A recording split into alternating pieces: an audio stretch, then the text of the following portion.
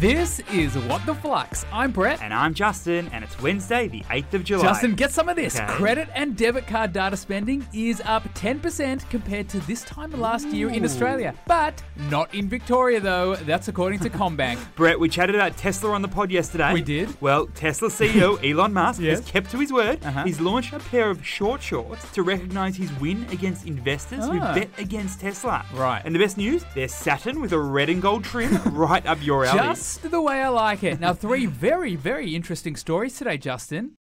For our first story today, Let's do it. the Reject Shop's best days could be ahead thanks to Aussie consumers going all in on savings during a recession. That's according to investment bank Morgan Stanley. Reject Shop. That's a blast from the past. What's the story here? Some background. The Reject Shop has over 350 stores in Australia and likes to think of itself as a discount store that sells a bit of absolutely everything. That'd be homewares. That'd be cleaning supplies. That'd be chocky bickies. But in the age of big format stores like Kmart and online shopping, it's kind of been a bit forgotten. Until now. The Reject Shop lately has been cutting costs. And Morgan Stanley reckons that although the Reject Shop is currently worth around 300 mil, Yeah. it could be worth 3 billion over the next decade. Some are even calling it a new nickname. What is that? That's Target. Oh, can't work out if that's a good thing or a bad thing. But anyway, what's the key learning here? The Reject Shop is the type of retail company that Yeah. has the potential to take off in a tough economic environment. As we've already seen in an economic downturn, department stores like Myer and David Jones don't tend to do particularly well. And high-end fashion chains find it pretty tough too. So where the Reject Shop could find its sweet spot is those Aussie consumers who don't want to shop online, but also don't want to spend a lot of money. The Reject Shop is positioning itself to be the winner in Australia's dollar shop category in the long run. And investors are loving the sound of that. For our second story, Neil Perry, Australia's most famous chef, has suddenly retired from the Rockpool Dining Group. Hanging up the old apron a bit prematurely. What happened here? Back in 2016, Neil Perry, the chef who created high-end restaurants like Rockpool, Yum. Spice Temple and Rosetta, he sold his restaurants to a private equity company for $60 million. But it hasn't all been smooth sailing lately, has it?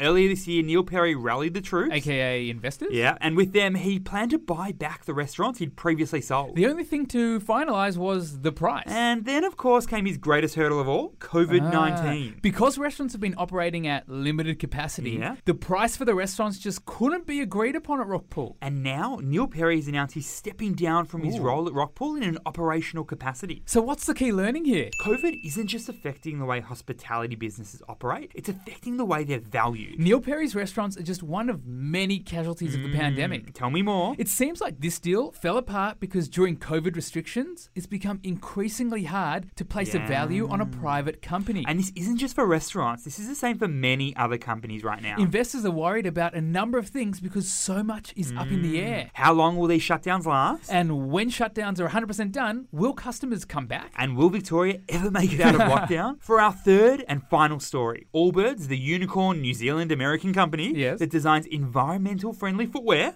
is expanding into apparel. I love those wheels. Tell me about Allbirds. Allbirds was co-founded by Tim Brown, a professional soccer player from New Zealand. And back in 2014, he noticed a big opportunity to launch a shoe that was both trendy and sustainable. Since then, Allbirds has taken the shoe world by storm. It It's has. now valued at more than $1.4 billion. And in the 6 years since Allbird launched, it's opened 18 retail stores. It's designed a running shoe to compete with Nike. It has joined forces on a collab with Adidas. And it had a bit of a fight with Amazon copying its designs. We've all been there. And now Allbirds is making the big move into apparel. They reckon millennials love their 100% wool sneakers so much, Yeah. they'll get around the sustainable undies too. So what's the key learning here? In a market like shoes, which is highly competitive, Yeah. Allbirds has found a way to differentiate itself. How so? It's built a super strong brand by tapping into exactly what its target market is attracted to. And what exactly is that?